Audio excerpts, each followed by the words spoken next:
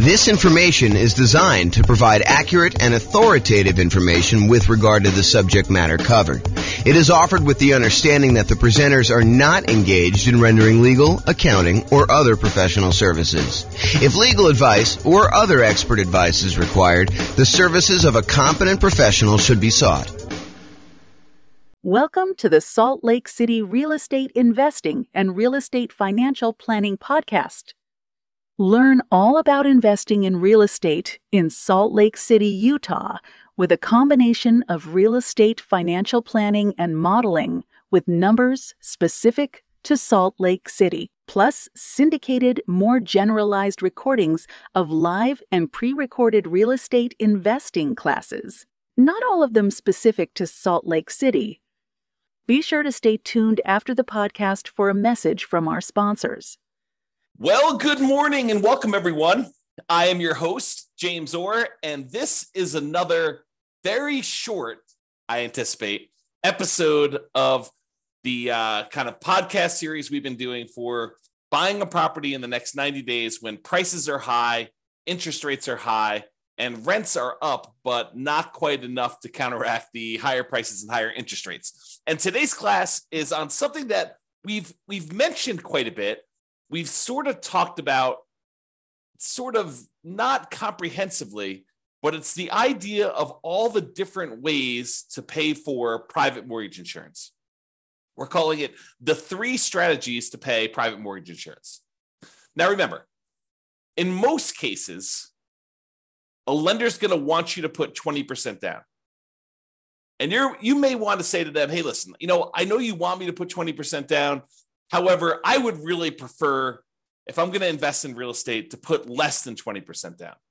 If you're house hacking or you're doing nomad, or even if you're trying to buy a property as a non-owner occupant, invest in property that you're not moving into, and you want to put less than 20% down, like let's say you want to do a 15% down non-owner occupant loan, the lender will say to you, okay, I would prefer you put 20% down. However, if you insist on putting less than 20% down, I might be willing to make the loan for you under certain conditions. So for doing a non-owner occupant, they may go down to 15% down instead of 20% down. For the nomad or house hacking one, you could buy those with nothing percent down. You could buy it with 0% down, like a USDA loan or a VA loan, as long as you're moving into the property and you qualify for those loan programs. One of them is for rural properties, the USDA loan. The other one is for people that have VA benefits, the VA loan. But you could also buy with 3.5% down, the FHA loan. And that's one of the easier loans to qualify for from a credit score perspective. And you could also use the FHA loan to buy duplexes, triplexes, and fourplexes in addition to single family homes. So that's a very attractive loan program a lot of time for house hackers and for nomads who are like trying to buy properties. But then a lot of times you may want to buy these kind of like low down programs, like a 5% down conventional loan, or if you're buying your first property, maybe a 3% down conventional loan program. And from time to time, they'll come out with different loan programs. Like for a while, there was a 1% down conventional loan program, which I don't think is available anymore as of the time of this recording, which is May 23rd, 2023. But if you're going to go and you're going to put less than 20% down, the lender may say to you, look, okay, I'm willing to do that for you. However, I'm probably going to give you a higher interest rate than what you do if you put 20% down. There's a little bit of risk to me, so I'm going to charge you a higher interest rate. And in addition to that, because I don't feel protected if you stop paying, if you default on the loan and I need to go foreclose on you, take possession of the property and resell it to get all my money back, I am going to insist that you go to this third-party insurance company and you're going to pay them a fee in order to insure me in case you default. And they will protect me up to a certain amount on the property in case I need to foreclose on you and I need to sell it and I don't get all my money back. Okay. And so they may say to you, look, we're willing to do this. It's less than ideal for us.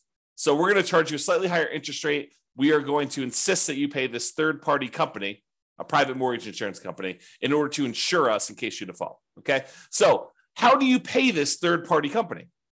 It's not the lender. It's usually a third party, a separate company from the lender themselves that actually insures against them having a loss in case they need to foreclose. Okay, so the 3 ways to pay private mortgage insurance is, number 1, an upfront lump sum fee. like a one-time, relatively large payment that is like a one-time insurance premium. It's almost like title insurance, right? With title insurance, we're not paying monthly, we're not paying yearly, we're only paying one time every time we have a transaction. So every time we buy or sell a property, we're usually buying or selling, providing or buying a title insurance policy, which protects the title of the property in case there's an issue with the record of ownership, which is what title is, or liens or encumbrances on the property. Then we have insurance for that. Well, similarly, with PMI, you could choose to make a one-time upfront lump sum payment and get coverage for the PMI payment, PMI service, like the private mortgage insurance. Okay. Or number two, we could increase the interest rate from the lender and have the lender give us a credit, which is then used to pay for the private mortgage insurance, right? You understand when you go to get a loan, the lender will say to you, look, if you don't want to pay any fees, the rate is this, whatever it is, 7%, let's say. However, if you want to, you could pay us extra money. You almost think of it as like paying interest in advance, but you could pay us a lump sum of money. You could pay us, $5,000, and we will lower the interest rate from 7% to 6.875. So you could buy down your interest rate. Or the lender says, look, if you don't pay anything, if you don't want to pay any, points in order to change the rate is 7%. But if you want to, if you voluntarily take a higher interest rate, we will actually give you some money. We'll give you a credit that you can use to cover some of your closing costs. And so the lender says, look, if you voluntarily take 7.125, we will pay you $4,000. So it works in both directions. Now, you can't do this and say, okay, I'll take 17%, you give me $120,000. Doesn't work to that extreme. There's limits as to how high you can go in both directions. You can't buy it down to zero, okay? So you can buy this thing down a little bit. You can pay, a little bit of money. You can buy it down, in some cases, half point. You might be able to get a credit for a little bit. There are limitations usually on a loan as to how much you can do there. So you can choose to voluntarily tell the lender, look, I don't want 7%. If you give me 7.25 or 7.375, then you could pay the private mortgage insurance from the credit you're giving me. And so it's sort of like a, in quotes, lender paid private mortgage insurance because the lender is paying it for you and they're baking it into the rate. They're baking it into the mortgage interest rate, right? You're voluntarily taking a higher interest rate in exchange for not having to pay PMI. Another way of thinking about it. Okay. Or the third way is you could pay a monthly private mortgage insurance premium to the private mortgage insurance company via your escrow, and that could cover you for your insurance. Now, and sometimes there are combinations of these. You may have an upfront premium and a monthly premium. For example, with FHA loans, there's an upfront mortgage insurance premium and a monthly mortgage insurance premium. Okay. Now let's look at each one of these to kind of go through a little detail. And we're going to talk about the pros and cons of each because there are some significant advantages to doing one way or another. And depending on what you're trying to accomplish and what your plans are with the property, you may want to do one versus another. Okay. So let's talk about that upfront lump sum PMI fee where you just pay one big chunk all at once, one time when you acquire the property. So you pay that one time upfront lump sum payment for private mortgage insurance instead of paying it monthly. So what are some of the benefits of doing it that way? Well, number one is you don't have to worry about the loan to value of the property and when private mortgage insurance drops off. So with the other payments, the other types of private mortgage insurance options, like the monthly one, in some cases, FHA being an exception, where FHA, depending on how much you put down, doesn't go away ever. But with conventional financing, when you decide to pay a monthly private mortgage insurance payment, after a certain point, when the property value gets to the point where your loan balance is less than 80% of the value of the property, when you get to an 80% loan to value, in other words, then you can request to have that private mortgage insurance removed and you no longer have to pay the monthly fee. Well, if you choose to do the upfront lump sum payment, you don't have to worry about all that. Well, is my property value high enough Is my loan paid down enough? Am I really at 80% loan to value? You don't have to worry about any of that stuff. And in a lot of cases, when you go to do the monthly one and you think you're getting close to that 80% loan to value, sometimes they'll say, okay, you're relatively close. Why don't you pay for an appraisal? $800, $600, $1,000, depending on when you get it, who's doing it, all that other stuff. But it might cost you, I don't know, somewhere between $500 and $1,000 probably, in order to have an appraisal done to prove to the lender that you are at that 80% loan to value to request to have that monthly PMI removed. Well, if you do the upfront lump sum PMI payment, you don't have to worry about the appraisal. So you can almost subtract off whatever it is, $500 to $1,000 off the cost of the PMI payment, because you'd probably have to pay that in order to have it removed if you're thinking about doing it aggressively. Now, if you just wait until, based on your original purchase price and the loan paying down to 80% loan to value, they probably will not require an appraisal at that point, because it's conservatively likely that you're at 80% loan to value then, and you might not have to pay for an appraisal at all. Okay, but talk to your lender to get the details of your specific loan and your situation and what they're going to require.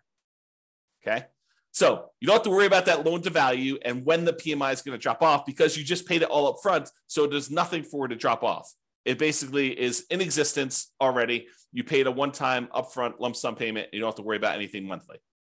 Okay, now when you pay a whatever it is, lump sum upfront payment for your PMI, you don't have that increased monthly expense. You don't have a monthly PMI payment. So your cash flow is improved. You've reduced the expenses that you have on buying the property. And so your cash flow looks better, because cash flow is really all the income on the property minus all the expenses. And if you have a monthly PMI expense, then you no longer have that if you decide to pay an upfront lump sum PMI payment instead of the monthly. So if we know how much we're saving each month by not having to make a monthly PMI payment, and we know approximately how long that will last for, if we estimate, property values are going up around this, and that's a reasonable number to expect into the future, and my loan is paying down this amount in the first year and this amount in the second year, and we can look at in the future and figure out when we would get to that 80% loan to value. And you can look at that on the world's greatest real estate deal analysis spreadsheet. You can look up what the estimated loan to value is at the end of any given year on there. And you can see when about it will drop off to about 80% based on your kind of assumptions you put into the spreadsheet. So you can go look at that. And so you could say, okay, well, by paying this upfront lump sum PMI payment, wow, it's a tongue twister, versus doing it monthly, you could say, look, okay, I basically am saving myself $200 a month by not having to make this PMI payment for this amount of time. So I could look at what the overall return was, not having to make those payments on the amount that I had to invest. And you could calculate a return on investment for that. Now it's estimated, right? Because we really don't know until the future actually happens when the PMI, if you were paying it monthly, would drop off. It's possible property values go up a lot faster than we estimated, and it can come off sooner. It's possible that property values do not go up, that they go down, and that we have that PMI on there longer than we expected. So we're really doing an estimated calculation as to whether or not we should do this upfront lump sum payment and what the return is going to be on that by how long we might possibly have the monthly one.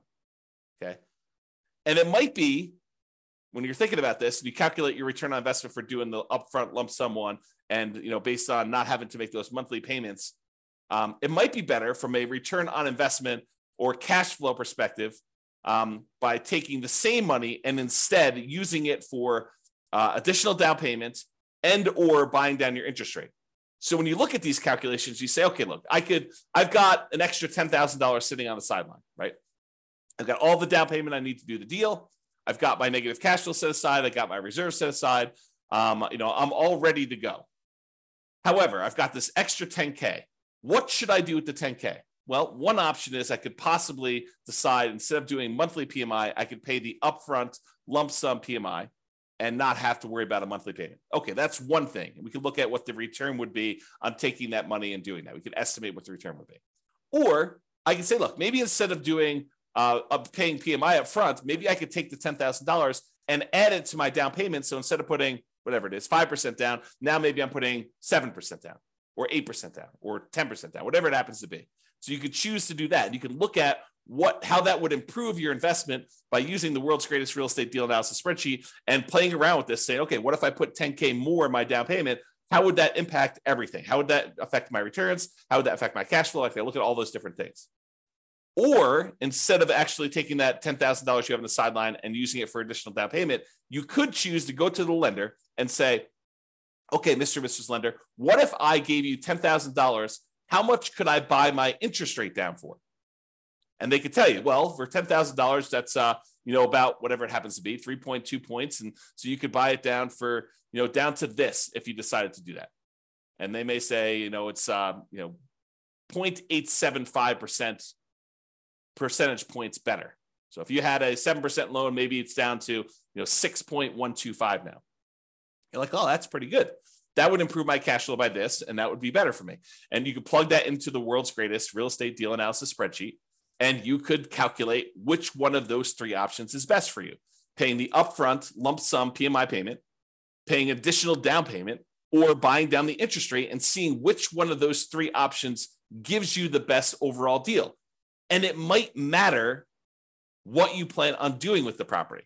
And that's sort of the subtext of this, right? If you're planning on holding the property for 30 years and eventually paying off that loan completely, and you don't plan to refinance ever, then maybe buying down your interest rate is one of the better options because that savings lasts for the entire 30-year period. And you can look at that. Or maybe doing the extra down payment makes that sense. But if you're planning on selling the property within a year or two or three or four, you're using this as like a rocket booster fuel in order to grow your investment to a certain point, but you're really planning on selling that property and either 1031 exchanging into another property or taking the equity in the property after all your expenses, your true net equity, after all your expenses, and you're going to redeploy that money somewhere else, then maybe you don't want to buy down your interest rate. Maybe you do want to do an additional down payment, or maybe you want to just keep the money on the sideline and not do any of these options. So it's really up to you to decide what your plan is and what is the best use for your money, depending on what you're intending to do with the property. Now, when you do decide to do the upfront lump sum PMI fee, it does not hurt your debt to income, which is one of the benefits. So instead of choosing to have this extra monthly fee on there, the monthly PMI version, which would impact your debt to income, when you go to calculate and qualify for the next loan or even this loan, it is going to impact what your debt to income ratio is for buying the property. When you do the lump sum one, it doesn't. So if you were really close on your DTI numbers, one of the options could be for you to choose to pay the upfront lump sum PMI payment to improve your DTI and get below whatever ratio you need for that particular loan or that particular interest rate. Because sometimes DTI will impact your interest rate in some cases. Okay. Especially if you're high, you get penalized if you go too high. That's what I'm thinking of. All right. So the benefits are, don't have to worry about loan to value. And when it pays off, you get improved cash flow and it does not hurt your debt to income ratio. Now, what are the downsides of doing this upfront lump sum PMI payment? Well, number one is you're paying a big chunk up front. You got to have that money. If you don't have the money, it's not an option, right? And if the market is appreciating very quickly and you have a very low interest rate, you're gaining equity and lowering your loan to value very rapidly, right? Because the market's going up, so your property value is going up, and the lower your interest rate is, the more you're paying in principal on that loan early on. It's lower interest rates actually pay a little bit more in principal payment with each payment that you're making. So if you got a low interest rate and property values are going up, then the spread is increasing quickly. And so your overall loan to value, the amount of your loan balance compared to the value of your property, is actually improving. And so you might not be paying that monthly PMI for very long at all. So in a fast appreciating, low interest rate environment, which we saw pretty significantly over the last, 5 years or so, you may be choosing to pay this upfront lump sum payment when you would be paying your monthly PMI for a very short period of time. And so much so that if you're seeing these really rapid increases in property prices, like 10% plus, which we saw in some markets, then you might actually run into a different problem, which is a minimum that the PMI must remain in place. Some PMI companies may say you need to leave this policy in place for at least a year if you're paying monthly. Okay, and if that's the case, then you may run into that. If property values went up 10% and you pay down your loan a little bit and you put 8% down your loan to begin with, well, a 10% increase in paying down the loan, a couple percentage points, you're already at 20% at the end of the year. So realize that could be a potential issue. Okay. All right. So that's upfront lump sum PMI fee. What about the lender paid, where you choose to have the lender, you choose to voluntarily take a higher interest rate and the lender gives you a credit, which they then use to pay for your PMI? Well, you could pay money to reduce your interest rate. You could also use it the other way, where you get a credit for voluntarily taking a higher rate. Okay. Now, the benefits of doing this is this might actually be slightly lower monthly amount than if you actually had the PMI payment. When you get both payments, they may say, look, your total payment, principal, interest, taxes, PMI, everything rolled into one is $2,000 a month if you decide to pay the PMI. However, if you decide to increase your interest rate, maybe your payment is $1,975. So it's $25 a month cheaper, as just an example, if you decide to take the higher interest rate. Sometimes it goes that way. Sometimes it goes the other way, where actually raising the interest rate is a little bit higher. You got to actually price them both out and look at them to see which one is which. But what's different about voluntarily taking the higher interest rate versus having just the PMI payment be higher? Like, let's say taking the higher interest rate is $25 a month cheaper. Well, the difference is that this new payment, the new higher interest rate payment, lasts for 30 years. However, the PMI payment only lasts for whatever it is, 3, 4, 5, 6, 7, 8 years before you actually get to 80% loan to value. And that PMI would then drop off with conventional financing. So even though it's $25 cheaper, once the PMI drops off after 3, 4, 5 years, once you get 80% loan to value, then actually it may reverse, and that may then become more expensive than if you had it the other way. So you got to be really careful about choosing to take the higher interest rate if you plan on holding the property for a long period of time, because in a lot of cases, it may be worthwhile for you to pay the slightly higher monthly PMI version, knowing that after a few years, when you get to 80% loan to value and you pay for the appraisal and all that other stuff, and the lender says, okay, yep, you're below 80% loan to value, I will now remove your monthly PMI payment, and your payment actually goes down by whatever your PMI payment was, $100 or $200 a month. And at that point, it's probably cheaper than what it would have been if the interest rate if you took it in the interest rate. Okay, so you got to be careful about that. Now, the other thing about doing the lender paid PMI, unlike when you do the lump sum upfront one, is it does also impact your debt to income ratio because you have a higher payment.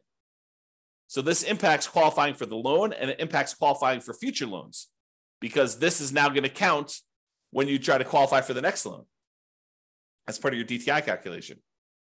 So be super careful about, doing these things and thinking ahead if you're buying more than one property. Now, if you're just buying like one owner occupied property, yeah, you choose what's best for you based on that. But if you're thinking, hey, look, I'm going to probably buy 10 properties. Well, you need to start thinking, what is the impact of me doing it this way on my plan to buy 1, 2, 3, 4, 5, 6, 7, 8, 9, 10 properties in the future? All right. And then the last option, monthly PMI. So you could choose to pay your private mortgage insurance premiums monthly. Now, the benefits are these payments are often temporary in nature. They go away after you drop below that 80% loan to value. So even though you're paying it for a little while, eventually they go away. There are some exceptions like FHA. If you're putting 3.5% down, then those don't ever go away. You have to actually sell the property or refinance out of the loan completely into a different loan in order to get rid of PMI if you're buying FHA. But with conventional loans, it does go away. Oh, something I think I forgot to talk about? So another benefit of paying the higher interest rate one, if you're voluntarily taking the higher interest rate, is there may be some tax benefits to doing this because the interest on loans is tax deductible. However, listen very carefully to this. The overwhelming majority of taxpayers are choosing to take the standard deduction, and so this will not come into play for you if you're doing this for owner-occupant properties.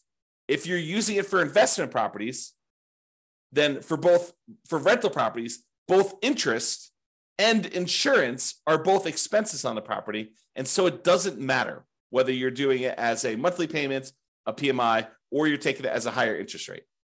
All right. So realize that, if you're an owner occupant, insurance is not tax deductible, as far as I know.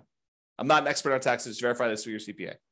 But my understanding is if you're an owner occupant, the insurance is not tax deductible. However, mortgage interest is if you choose to itemize your deductions. However, most people are not choosing to itemize their deductions because the standard deduction is so high right now that most people are choosing just to take the standard deduction. So to make a decision based on that, I think is silly.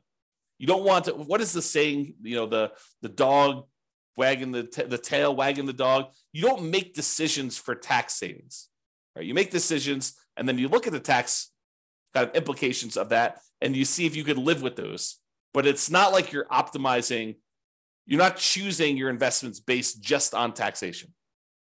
All right, so think that through. Okay. All right. So back to the monthly PMI one. So the benefits are these payments are often temporary in nature. They go away after you drop below 80% loan to value. The downsides of doing monthly PMI is these can hurt cash flow. Unlike when you do the lump sum upfront payment, when you do monthly, it actually impacts your cash flow. And it impacts cash flow early on, especially when it is harder than ever to generate cash flow, right? Cash flow tends to improve the longer you hold a property. The longer you own a property, that payment, the principal and interest part of payment is fixed, even though taxes and insurance and other things are going up over time. Rents are also tending to go up over time. And so the longer you tend to own a property, the better the cash flow on the property tends to be. So it's usually hardest earliest on when you first buy a property. And so that's when you have this monthly PMI payment, which is when it's hardest to get cash flow. And that's when it hurts the most. So that's the trick. Another downside is it does also impact that debt to income ratio when you're qualifying for your loan, and especially when you're qualifying for your next loans, at least until it drops off.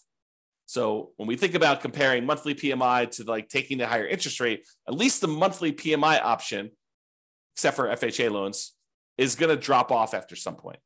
And then that DTI will be improved and it won't impact you anymore. But if you do the higher interest rate, that lasts for 30 years or until you pay off the loan. So that's harder. All right. So in conclusion, lenders prefer you to put 20% down.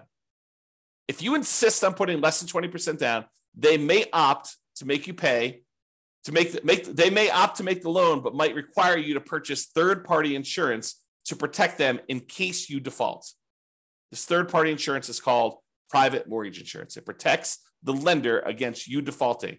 You pay for it to protect the lender because they would rather you put 20% down. You are insisting on putting less than 20% down. They're saying, okay, you twisted my arm. I will make you the loan. However, you need to actually protect me in case you default.